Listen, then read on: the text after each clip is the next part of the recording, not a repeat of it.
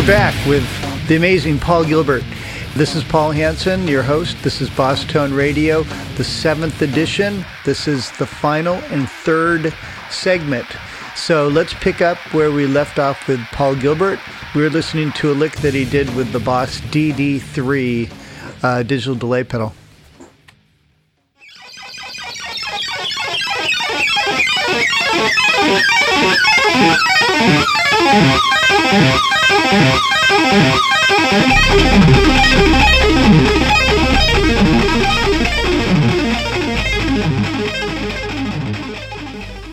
So, Paul, this unaccompanied guitar solo, "Get Out of My Yard," is insane. So, what did you do? I used this crazy 3-string guitar that I put together, where I put 3 E strings on the guitar and tuned them in octaves. So there's a low E, a middle E, and a high E. And this allows you to do 3-octave arpeggios with relatively easy fingerings, because you can just use the same fingering on each string. Do you use a regular neck on that? Yeah, I just use a regular neck, and I put the strings kind of, I put them next to each other. That was the whole thing, is trying to make these arpeggio licks as easy as possible. Like in place of the B, G, and D? You guessed it. That was I thought that'd be the easiest spot, because then I could have a little extra vibrato room on the high E. Right, for the high E, you don't go off the edge. Yeah. So I stuck them there, and used gauges that made sense. I think I used like a 42 for the low one. Like a 24 for the middle E, and then maybe a 9 for the top one.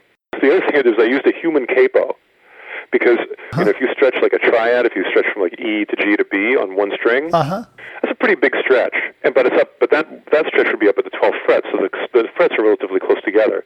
But if you want to do that same lick like down at A, oh yeah, that's pretty like tough, because the frets you start getting far apart. Yeah. So I worked it out. I had a human capo. I had a friend of mine hold down a finger on a fret, and that way I could do all the arpeggios sort of as open string type licks. The ideal thing would be get one of those Vegas showgirls to, in one of those big peacock kind of outfits. I've done it. I believe you. This was in the studio, so it didn't matter how it looked. So okay. And and then that allowed me to make a much more interesting chord progression, because I could have the human capo moving around. So here's another excerpt, and this shows the human capo from "Get Out of My Yard."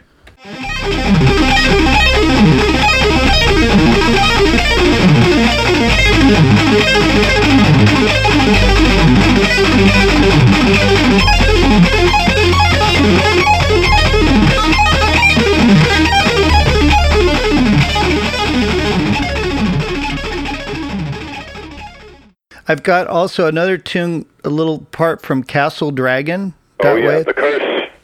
So here's an excerpt from The Curse of the Castle Dragon.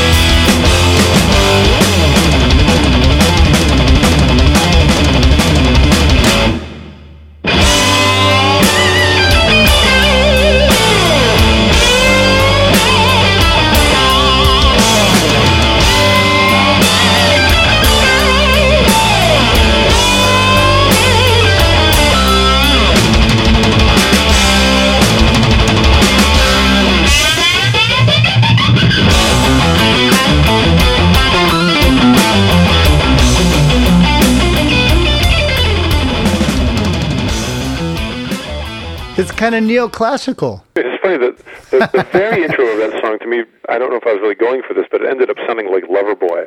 It could have a cowbell at the beginning and had people with headbands playing it. I heard that. And then it goes to more neoclassical stuff. But also there's that screaming blues lick at the beginning. So it's a combination of a lot of stuff. That's really cool stuff. Thank you. It's tough to do an instrumental album because you have to fill up all the space, and then you're keeping it interesting, and you're not having any sax parts come in. And you can't just do the second. You can't make the second verse the same as the first one, but just change the lyrics, because there are no lyrics. Right. And that's the glory of doing a pop song, is you write like 2 parts, a verse and a chorus, and as long as change the lyrics a little bit for the second verse, you're set. And every time I'd come up with a second verse on these instrumental songs, I go, what am I going to do to make this different? With lyrics, you could even do the third verse, just repeat the first verse again. Exactly, So it's a lot of work. I know, man. Very cool album. Oh, thank you. Do you have any advice for up-and-coming guitar players, for guys starting out practicing? Keep an eye on how much time you're spending with your hands actually on the guitar. Mm-hmm. Because it's so easy these days to be distracted. I know, because I am. I get on the internet and I start researching music, or I start doing things that are music related and important and enjoyable. But there's nothing like just turning it off and getting your hands on the instrument and spending some time there. The second your hand is on the neck, it's like the improve-o-meter starts running. And and the more hours you can put in that way, then the trick is to find a way to motivate yourself to do that. Yeah. To me, the best way to do that is to find other musicians to play with. Yeah. I spent countless hours in the basements of drummers. Oh yeah, drummers' basements. Where I grew up in Pennsylvania, you didn't have garage bands; you had basement bands. Right. And because basements were relatively soundproof, and if you could find a drummer who had a basement, or a basement that had a drummer, either way, I'd haul my amp over there, on a daily basis, just to jam Black Sabbath songs for 3 hours a night.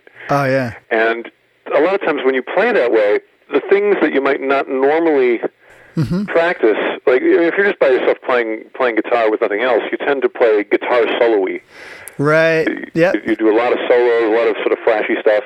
But if you play with a drummer, you're really honing in your rhythms and groove skills, and the things that may not be as flashy, but are really important, and are the things that are going to be fun and are going to get you in a cool band in the future, and give you the real beef to your playing. And you have to play in time too.